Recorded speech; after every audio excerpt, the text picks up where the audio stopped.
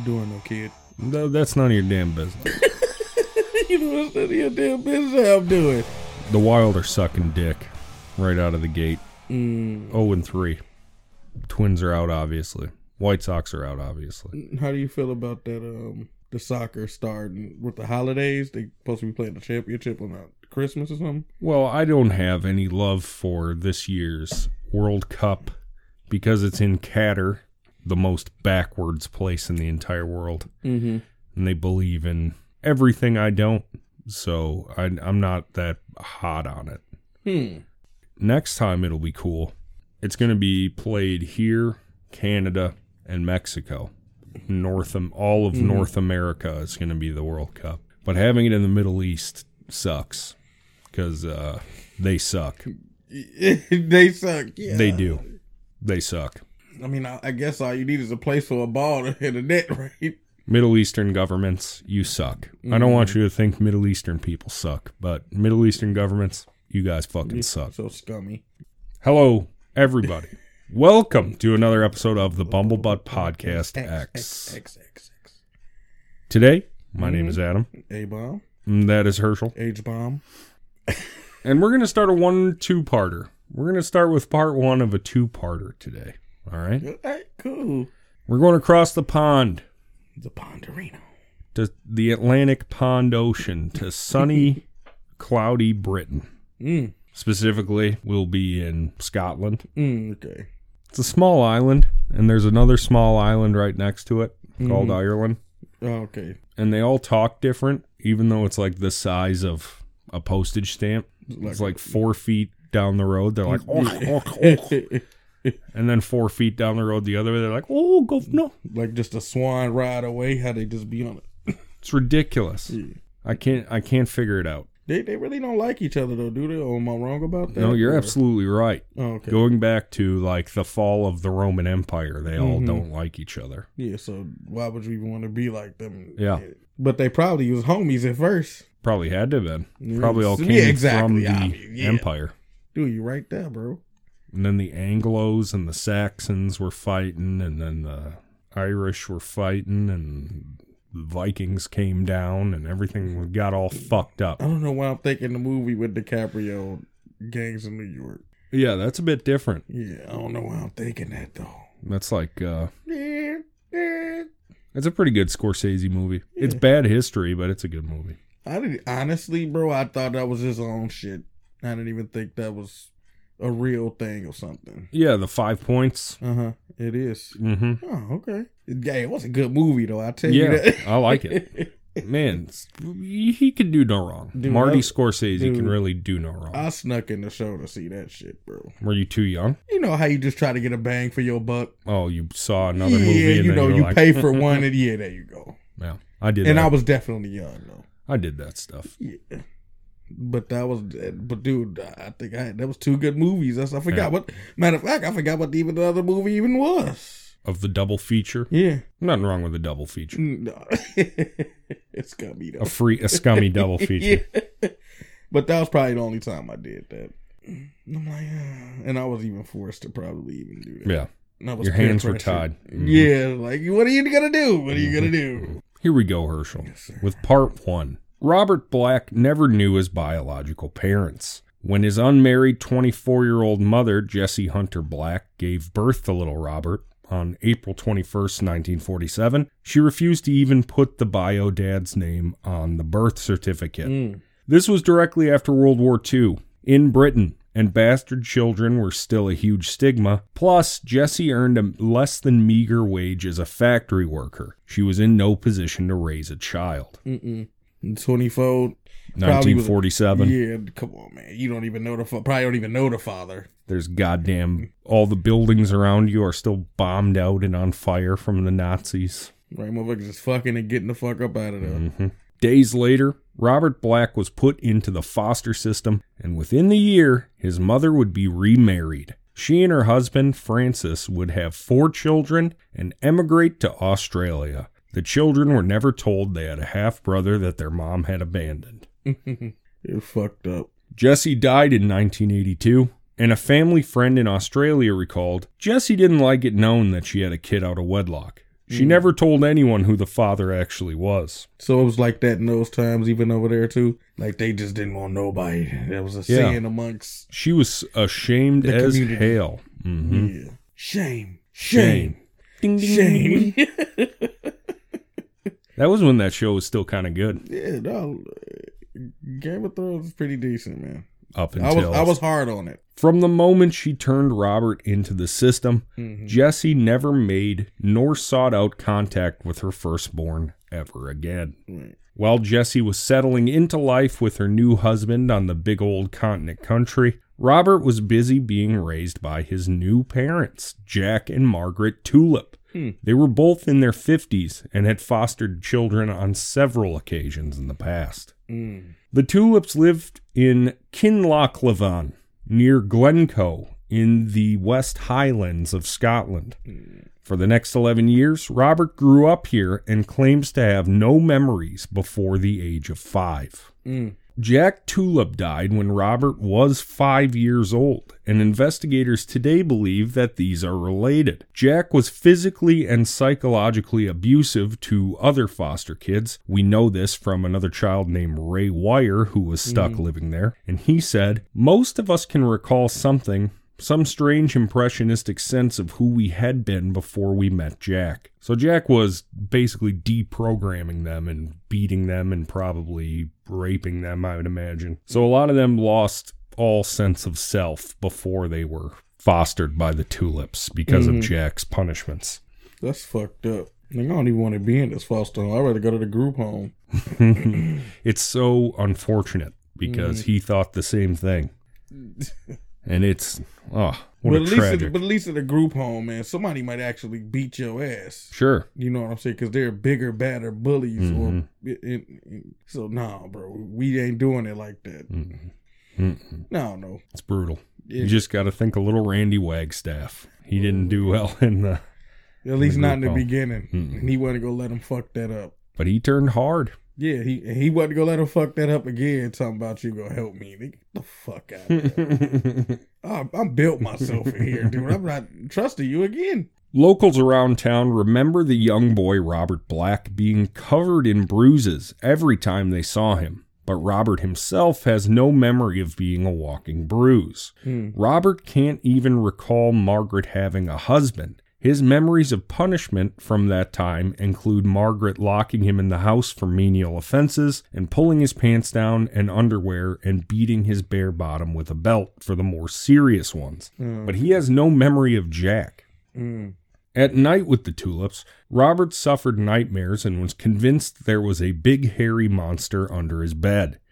As soon as he drifted off, the big hairy monster would reach up and drag Robert into a prison cell filled with water. When Robert awoke, he'd usually have wet the bed, which of course got him a belt across the ass from Margaret. Yep. That was a serious offense for Margaret, bedwetting. I guess at this time they didn't have, like, the thing to protect the mattresses. Yeah, the liners or whatever. Newspapers to put down. Kitty litter. Damn. Oil dry. Damn. In grade school, Robert was known as Smelly Bobby Tulip, and Smelly Bobby had a reputation as an aggressive loner with a tendency to bully. He didn't want to play games at recess. Instead, he preferred the company of younger students that he would hold court with and easily dominate and manipulate.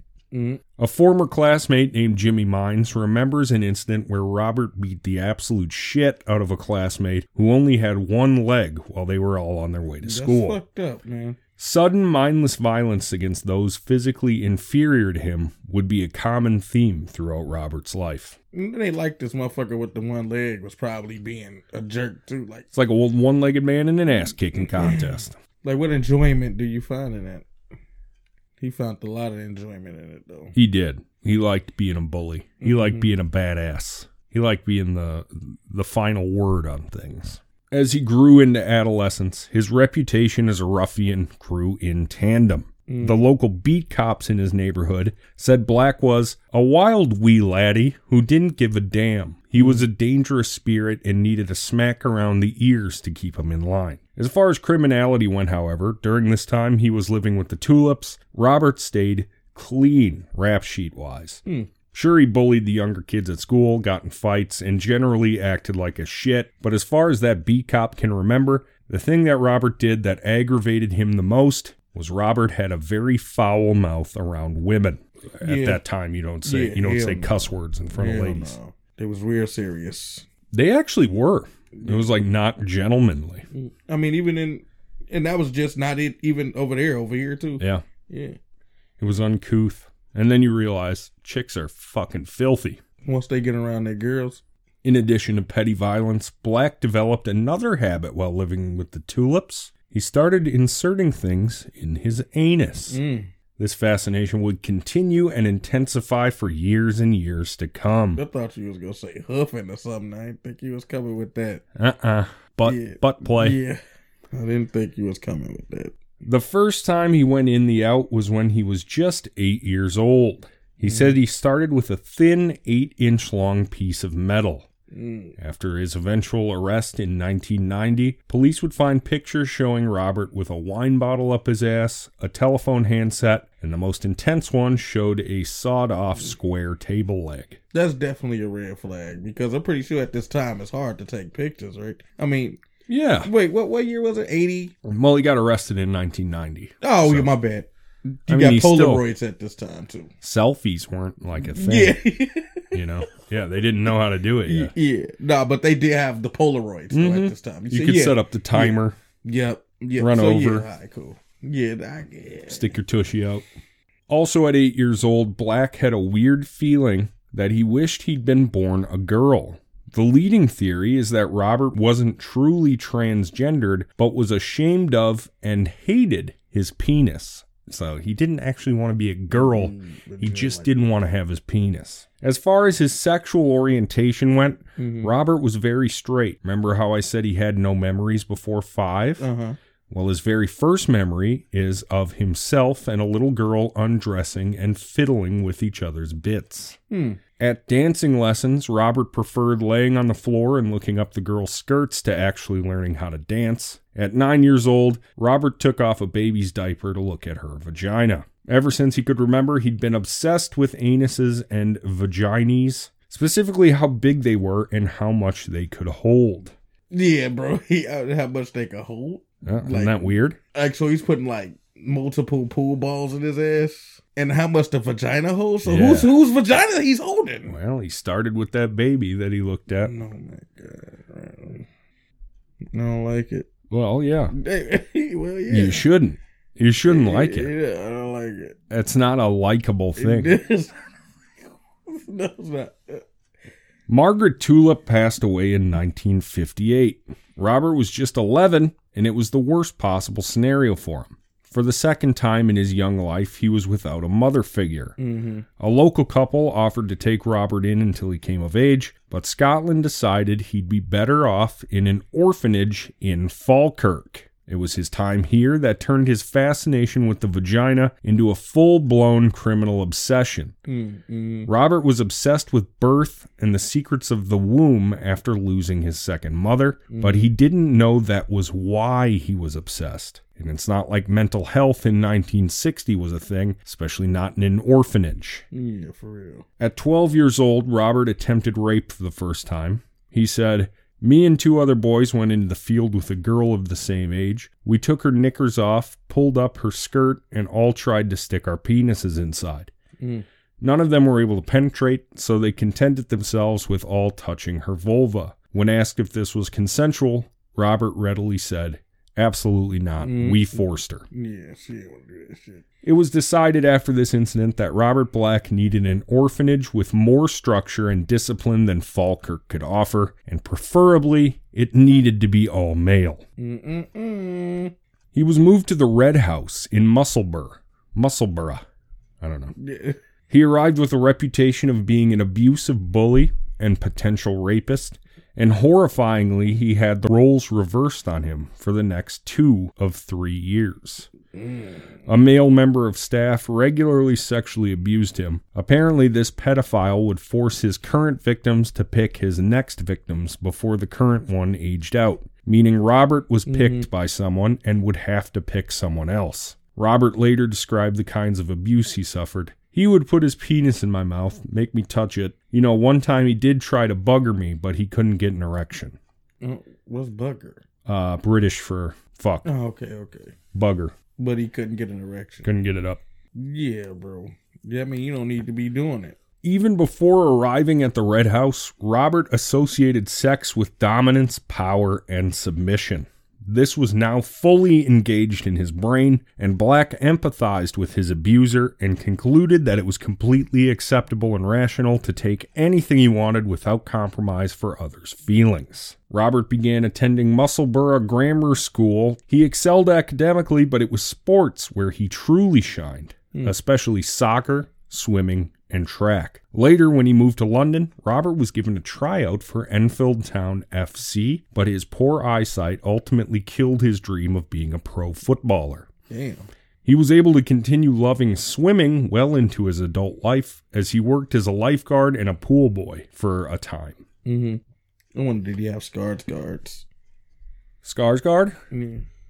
The actor? I didn't know it was an actor named Skarsgård. Nah, this is disease for your eyes. Oh. Scotch Brite.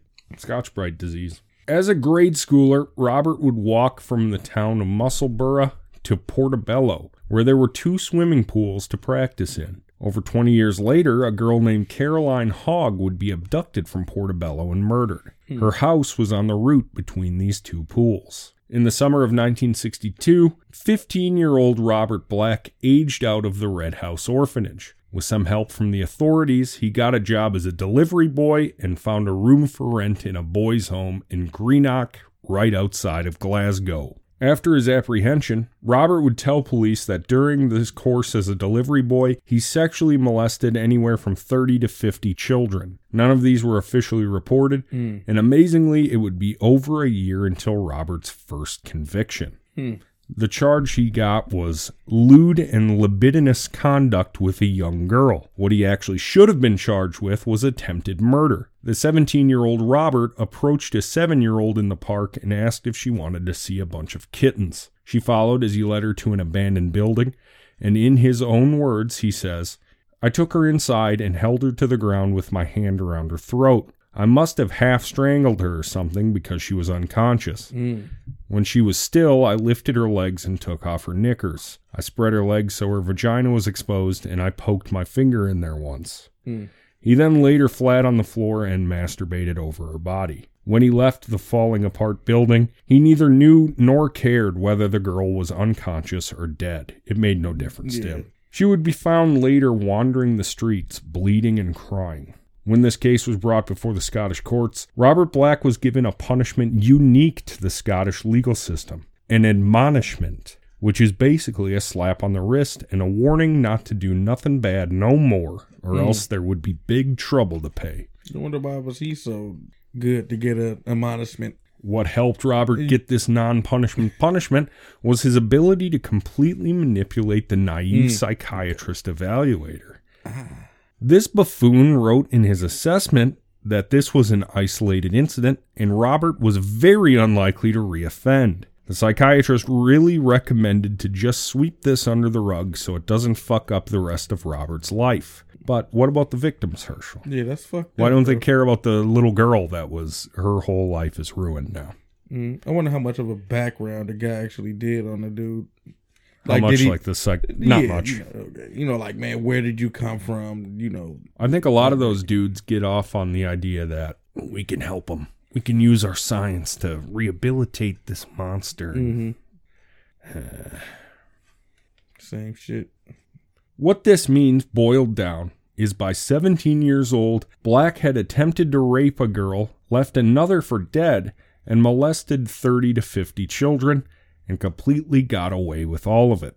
Unlike the soft-ass psych report, the social services report viewed his leaving the girl for dead as very serious and thought he was destined to reoffend. Since they didn't want to have to worry about him or rehabilitate him there in Greenock, they thought it better to just send him back to his hometown of Grangemouth to get a fresh start. Damn, they just shipped him right on Yep. off. Make him somebody else's problem. Next town down the road. But he done already screwed so many other people's lives mentally. Oh, for sure. Physically, mentally. 30 to 50.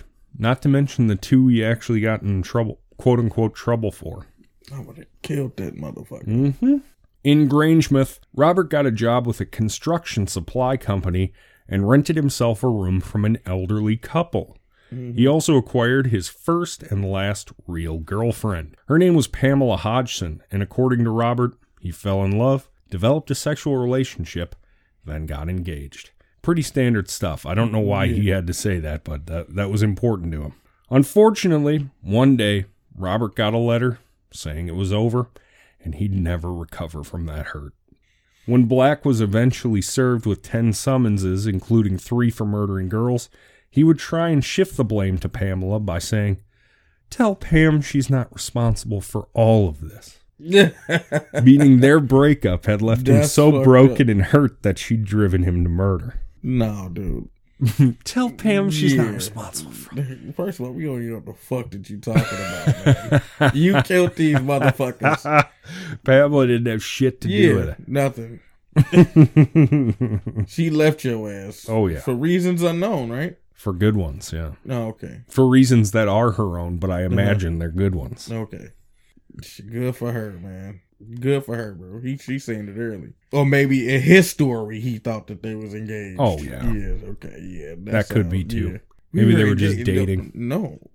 I said no. It didn't say, but you was too head over heels for this, and I said yeah, and then got away from your ass and wrote you the letter. Mm-hmm. That sound about right. Mm-hmm. Say yes so you can free yourself. Yes. Extricate. Yeah, I gotta go, though. Mm-hmm. Oh, for sure. We're doing it. Yeah. That's funny. He said, we're doing this. Robert says that during his relationship with Pamela, he didn't touch any girls, but he was forced to leave Grangemouth for just that reason. So he was lying. Definitely. Yeah. I don't believe him. I'm not going to believe him. In 1966, he victimized the 9-year-old granddaughter of his landlord and landlady. Mm-hmm. The abuse took the classic Robert Black form of him looking at, touching, and putting his fingers in the girl's vagina. Mm. She eventually told her parents, who decided the police wouldn't be called, as the girl had been through enough embarrassment and didn't need any more. Mm. Black was obviously kicked out of the house, though. And guess what? Bad gas travels fast in a small town, and though it wasn't officially reported, everyone knew what Robert had done. He was fired from his job with no reason given, and everyone looked at him with revulsion if and when they were forced to look at him at all. Robert left town for Kinlochleven and again rented a room from a couple with a young daughter. You know what's next. The girl was subjected to the same intrusions as many others. Black wasn't as fortunate as he'd been in Grangemouth, however. When this abuse came to light, the police were called to deal with it. Hell yeah. In March of 1967, Black was found guilty of 3 counts of indecent assault and sentenced to be a Borstal boy in a training facility near the town of Grangemouth. What's a Borstal boy? Borstal facility is like a boys' prison, kind of like a juvenile boys' facility. Mm-hmm. So, like, you do chain gang shit, and you're locked up. No, it's cool. Still a prison, though. Yeah. When he was released, he was totally over Scotland, where he was all too well known as a degenerate scumbag. Mm. He decided to strike out south to London, where he would be just another face in the crowd. Mm. Throughout the 1970s, Black avoided any convictions, but his fascination with little girls only seemed to intensify. He discovered the availability of child porn to be abundant. One of the magazines Robert had the whole back catalog of was called Lollytots, which was run out of the notoriously gray zone of Amsterdam. This is brutal. Yeah. Yeah, this is brutal, bro. Yeah. Well, go ahead, though. It's not good, is it? Yeah, no, bro. It sounded like a whole bunch of people was doing this shit. Yeah. Yeah. And that's what it made it sound like in the research, is that Amsterdam, publications like this were allowed to run wild, basically. They were not in check whatsoever. So you could have a Lollytots and a Little Girls Monthly. Yeah, you go to a JCPenney's and it'll be... Or like a cafe, like one of those weed cafes, and you can smoke a weed and get a Lollytot. Like, I don't even want to smoke weed here no more. Yeah, you guys are grossing me out. Yeah. When Robert's place was searched in the 90s upon his arrest, police found over 100 magazines and 50-plus videotapes. When asked what he thought the age of consent should be, Black said that his motto had always been, if they're big enough, they're old enough. Arriving in London, Black lived temporarily wherever he could and found casual work. His favorite job was that of pool attendant and lifeguard, where he was able to spy on the girls' locker room. He would also break in after hours to swim lengths with a broom handle lodged in his anus. Damn. It wasn't long, of course, before a family at the pool filed a complaint with police that Robert had touched their daughter. No charges were filed, but Robert was banned from working at the pools. Dude can't control himself. Bro. He cannot. He is like a compulsive, sexual deviant he needs rapist. To be put down, bro. Yeah. I heard a comedy routine. It don't matter what kind of rapist you are. I need to be put down, but... I saw a comedy routine on Instagram about a girl who was like, we got to change it to raper. Which, yeah, that's true. Because raper, murderer... Whereas like that's rapist is like pianist. Yeah, more elegant. Or dentist. Like, like good stuff. Not a murderer, I'm artist. A rapist. Exactly. God damn it. It's not good. Put some ist on my name. So like raper is perfect. And they said it in Game of Thrones all the time, and I'm fine with it. I'll call them rapers. Game of Thrones. But that, I don't even want to all day with that kind of shit. When Robert wasn't working his odd jobs, he developed a deep and lasting fascination with the game of darts.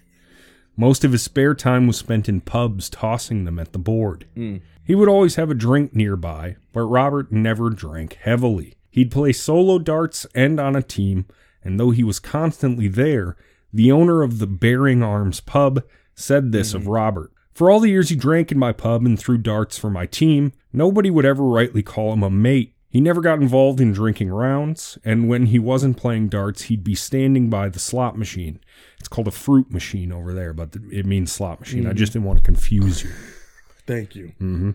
He really enjoyed irritating and winding people up, especially women. He never talked about himself, his interests, or joined in on conversations. No wonder nobody called him a mate. Yeah, he was just a dick. Dude, we not trying to rile him up.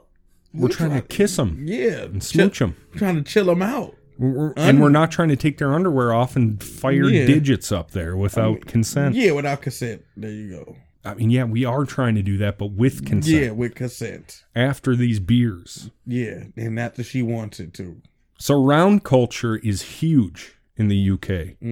It's like, it's not like, ooh, let's buy a round. If there's 5 of you, somebody buys around, somebody buys around, somebody buys around, somebody buys around. Like everybody buys. And that's pretty much law though. Yeah. Well, not law, but. Exactly. Unwritten. Yeah. If you sit down for a round and then leave before it's your time to buy, you're not drinking rounds no more. They're going to beat the shit out of you. Pretty much when you round up the gang, you already need to know.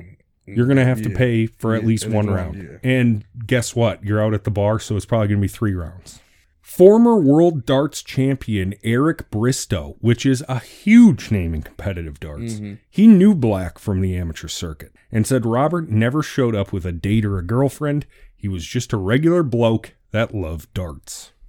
So that's all Bristow knew about him. Dude would have been canceled nowadays if he would have said that shit. An upstanding bloke that just he never showed up with a girlfriend. He would have been canceled. Definitely. Especially. You can't say shit like that. That you got to be like, I hate the motherfucker. I didn't even. You like everybody else just say fuck it. They throw him to the wolves. Dude. That's it. That guy sucks. I never liked him. Radioactive in his bitch. Dude. Like I always felt uncomfortable when he was in the Man, that's fucked up. That's what they do. Motherfuckers do be doing the extra. For sure. Like, you ain't got to do the extra. No. It's bad. I'm already under the bus. You are, bro. You don't got to kick me under there. Fucking dickhead. Yeah. In 1972, at a pub in Stamford Hill, Robert met Eddie and Kathy Rayson. As they got to talking and drinking, they found out Robert was in the market for a place to stay. Kathy insisted that Robert grab his stuff and move right into their attic. Eddie was not as pleased with this idea as his wife, but she convinced him that Black seemed like a big softy. So up into the attic he went. When Black was eventually convicted 22 years later in 94, the once hesitant Eddie Rayson looked back on the time and said, "Black was a perfect tenant. He paid his rent on time and never caused us a single problem." Robert would eat meals with the couple and their kids, who nicknamed him Smelly Bob, just like the kids in grade school. Yeah. You know, he ain't like this. Well, they probably the one calling that in his face.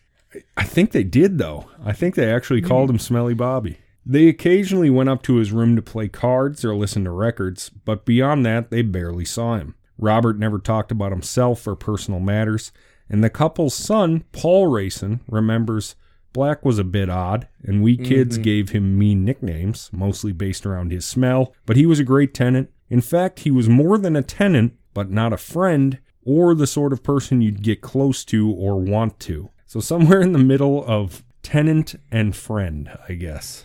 It sounds like they just wanted to keep him at arm's length. Yeah, relationship purgatory. In 1976, Black got a job as a driver for PDS, Poster, Delivery, and Supply. His job was to deliver posters to depots around England and Scotland. He loved it. As a loner, the isolation was ideal, and he got to make his own schedule, so his terrible sense of keeping time wouldn't hinder him. He put in 10 good years at PDS until he racked up one too many minor car accidents. He's got absolutely dog shit eyesight. Yeah, you did. You said that. He was costing the company a fortune in insurance payouts. Luckily for him, the owner of PDS sold the company to 2 employees who immediately gave their old co-worker his job back. Oh. He would keep crashing trucks, but was always happy to cover your shift on the shortest possible notice if you weren't feeling up to work that day. He preferred the long runs like London to Scotland, which other drivers hated because they wanted to get home on time. They wanted to work an 8-hour shift. Hell yeah. Yes, like all of us. Normal people. Yep. Not psychopaths, not killers or murderers or rapists. Not rapers. Rapers. Yeah. I wish I could remember that lady's name. She was pretty funny. She was a comic. Is a comic. Spot on. Spot on. Usually that's how comedians are anyway. They see the world for what it is. And as long as they know how to put the words together to make it sound good. Yeah. It's like Chappelle. He sees the whole world. Chappelle is an animal. He's an animal. The good or the bad kind, however you want to see it. I mean, I think he's a good animal. Yeah. And guess the best animals can be both. Yeah. That's what makes them good. I guess there's a thin line to being smart and crazy, right? And even if you hate what he says, he's making you think about shit, isn't he? In the back of his truck, Robert would keep a cornucopia of tools to shove up his ass while masturbating. His favorite thing to do on night runs was dress up like a little girl, particularly in little girl swimsuits, and lay in the back of his van and sodomize himself.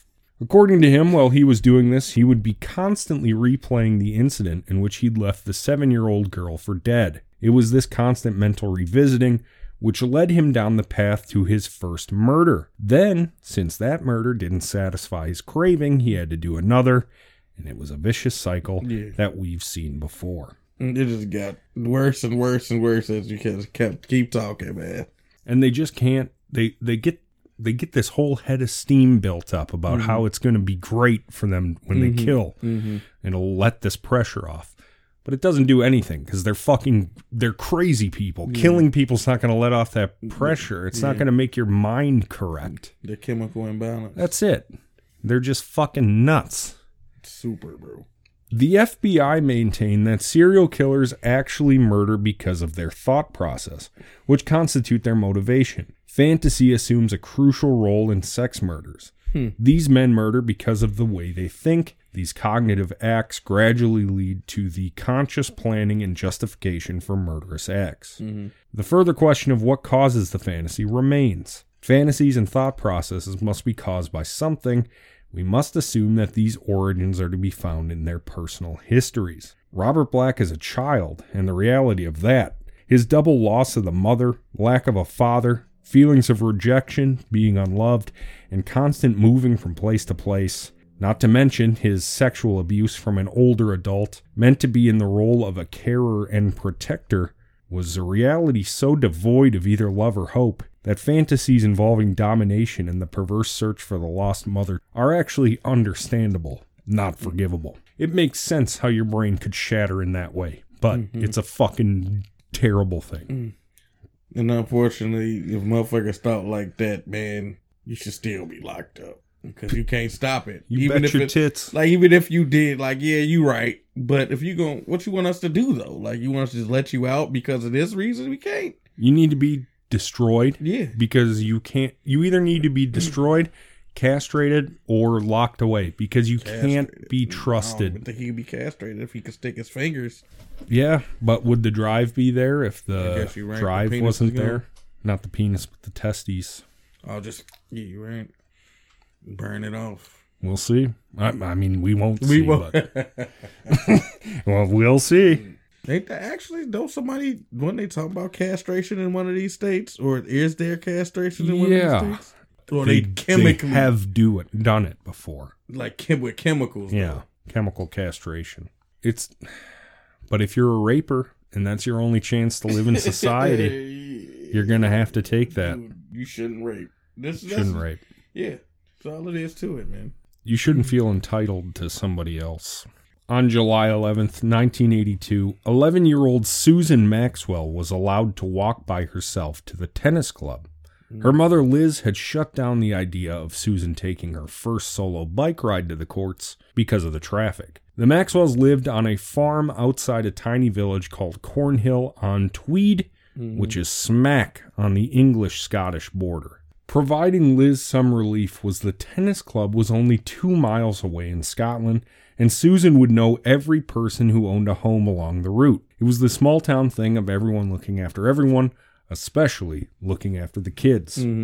As it turns out, one of the farm hands was heading that way and offered Liz to drive Susan, and then Susan would only have to walk back home. When the time came that Susan should have started heading that way, Liz, being an absolute helicopter parent, decided since it was such a hot day, she'd go pick her up en route home. On the drive to the tennis club, there was no sign of Susan. Liz didn't freak out. Maybe she had just been bending over to tie her shoe or something when Liz drove past. So on the way back from the Lionel Tennis Club, still no sign.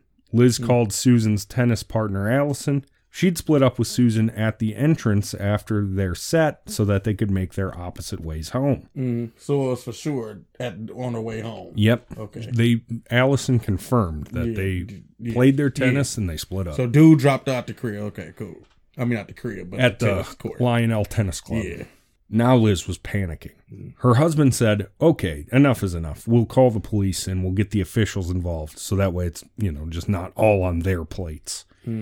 Investigators canvassed the route and found witness after witness that remembered seeing Susan. If they didn't know her name, they remembered a little girl swinging a tennis racket and dressed in yellow.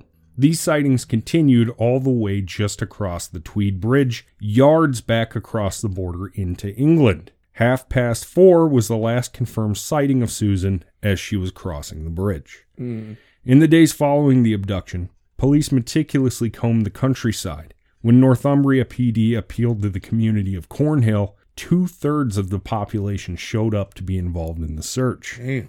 The Maxwells talked to every reporter that wanted a word. Since Liz and her husband were both journalists themselves, they knew this was the best way to keep their baby in the public eye. On Friday, August 13th, they were appearing on BBC Radio 2. When they returned to the searchers' makeshift HQ, the police had a grimness about them. An officer had found a little girl whose description matched Susan's. Liz remembers clearly that the officer never once said the words, "she's dead," just that the girl wasn't alive. A man named Arthur Meadows was the first one to find Susan's body, all the way in the Midlands, just outside Uttoxeter. 250 miles from where she'd been abducted. Damn. Liz and her husband asked if they could see their daughter, and the officer replied as graceful as he could that the late summer weather had been very warm. After 2 weeks in the sun, she was no longer recognizable as Susan. Positive ID was only possible through dental records. The coroner wasn't even able to determine cause of death. The only real clue was that Susan's pants and underwear had been removed. The underwear was put back on the body, but the pants were folded up under her head neatly like a pillow. This confirmed to detectives that this crime was sexually motivated. As Susan's body was found in Staffordshire, It was the job of Staffordshire police to lead the murder hunt, although they worked closely with the Northumbria force. Witnesses of Susan's final walk were re-questioned, and people who had been in the area where Susan's body had been found were located and interviewed. Photographs of the girl were widely distributed, and a reconstruction staged to prompt flagging memories. Hotels and RV sites were visited to elicit information on visitors to the area at the time of the murder, who were subsequently questioned. So, they're looking for outsiders that did this. And I'm pretty sure they probably didn't find no information from them. Because, when you go on the truck stops and people gone. One of the most promising leads came from Mark Ball, a psychiatric nurse who claimed to have seen a little girl matching Susan's description heading out in a maroon Triumph 2000 with a tennis racket on the day Susan was abducted. His evidence was finally dismissed by the police, although not until some 19,000 drivers of maroon Triumphs had been questioned. Unfortunately, like a lot of these cases, it would take another murder to get the evidence the police so desperately needed. On July 8th, 1983, in the town of Portobello on the outskirts of Edinburgh, 8-year-old Caroline Hogg was having the time of her life. She'd gone to a friend's birthday party earlier in the afternoon, then come home to a delicious dinner cooked by her visiting grandmother. Afterwards, Caroline, along with her mother Annette, accompanied Grandma to the bus stop. After seeing her safely on the bus, Caroline begged Annette to take her down the road to the playground for just 15 quick minutes to unwind before bed. Annette said she could go and play for 5 minutes and then she needed to be on the way home.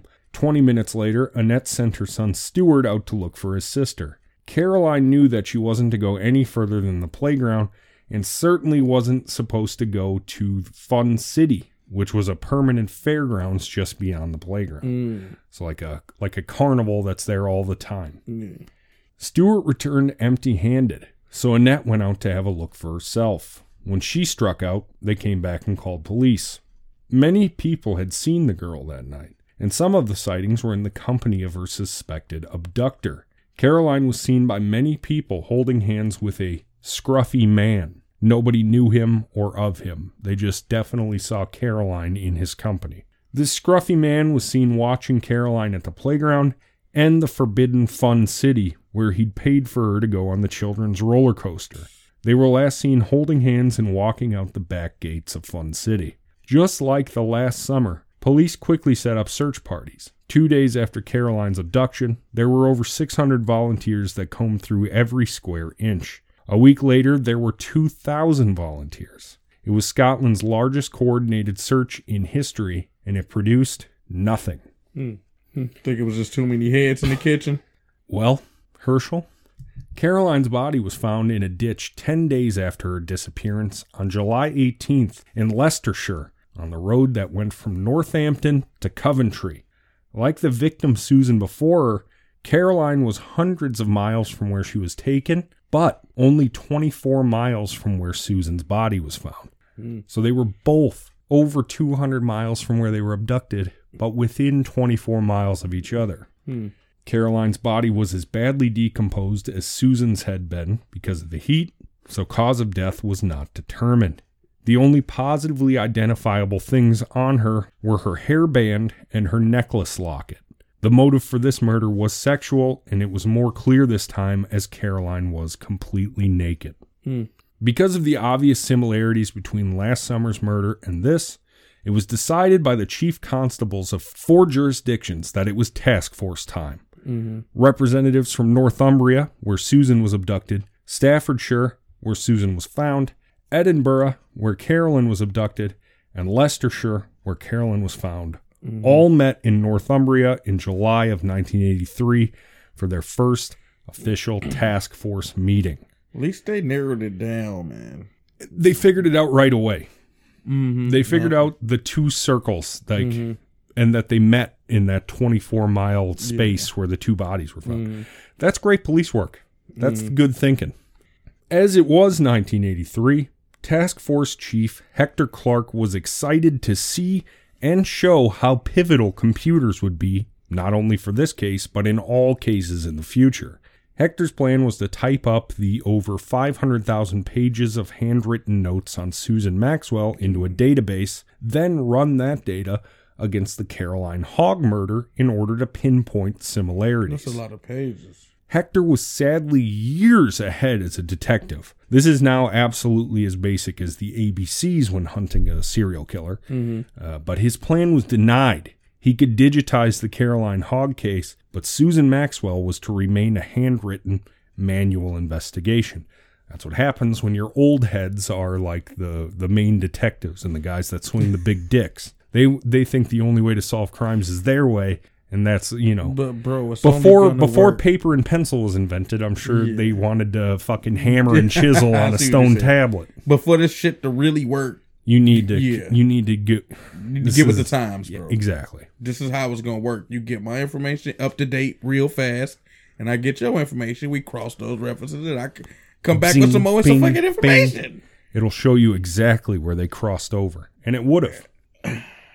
In Portobello, witnesses at Fun City were questioned and even asked to turn in their rolls of film from that day in case Caroline or the Scruffy Man happened to be in the background. An artist impression of the Scruffy Man was released, and that, of course, prompted 600 names to be put forward by scared members of the public that were trying to be helpful.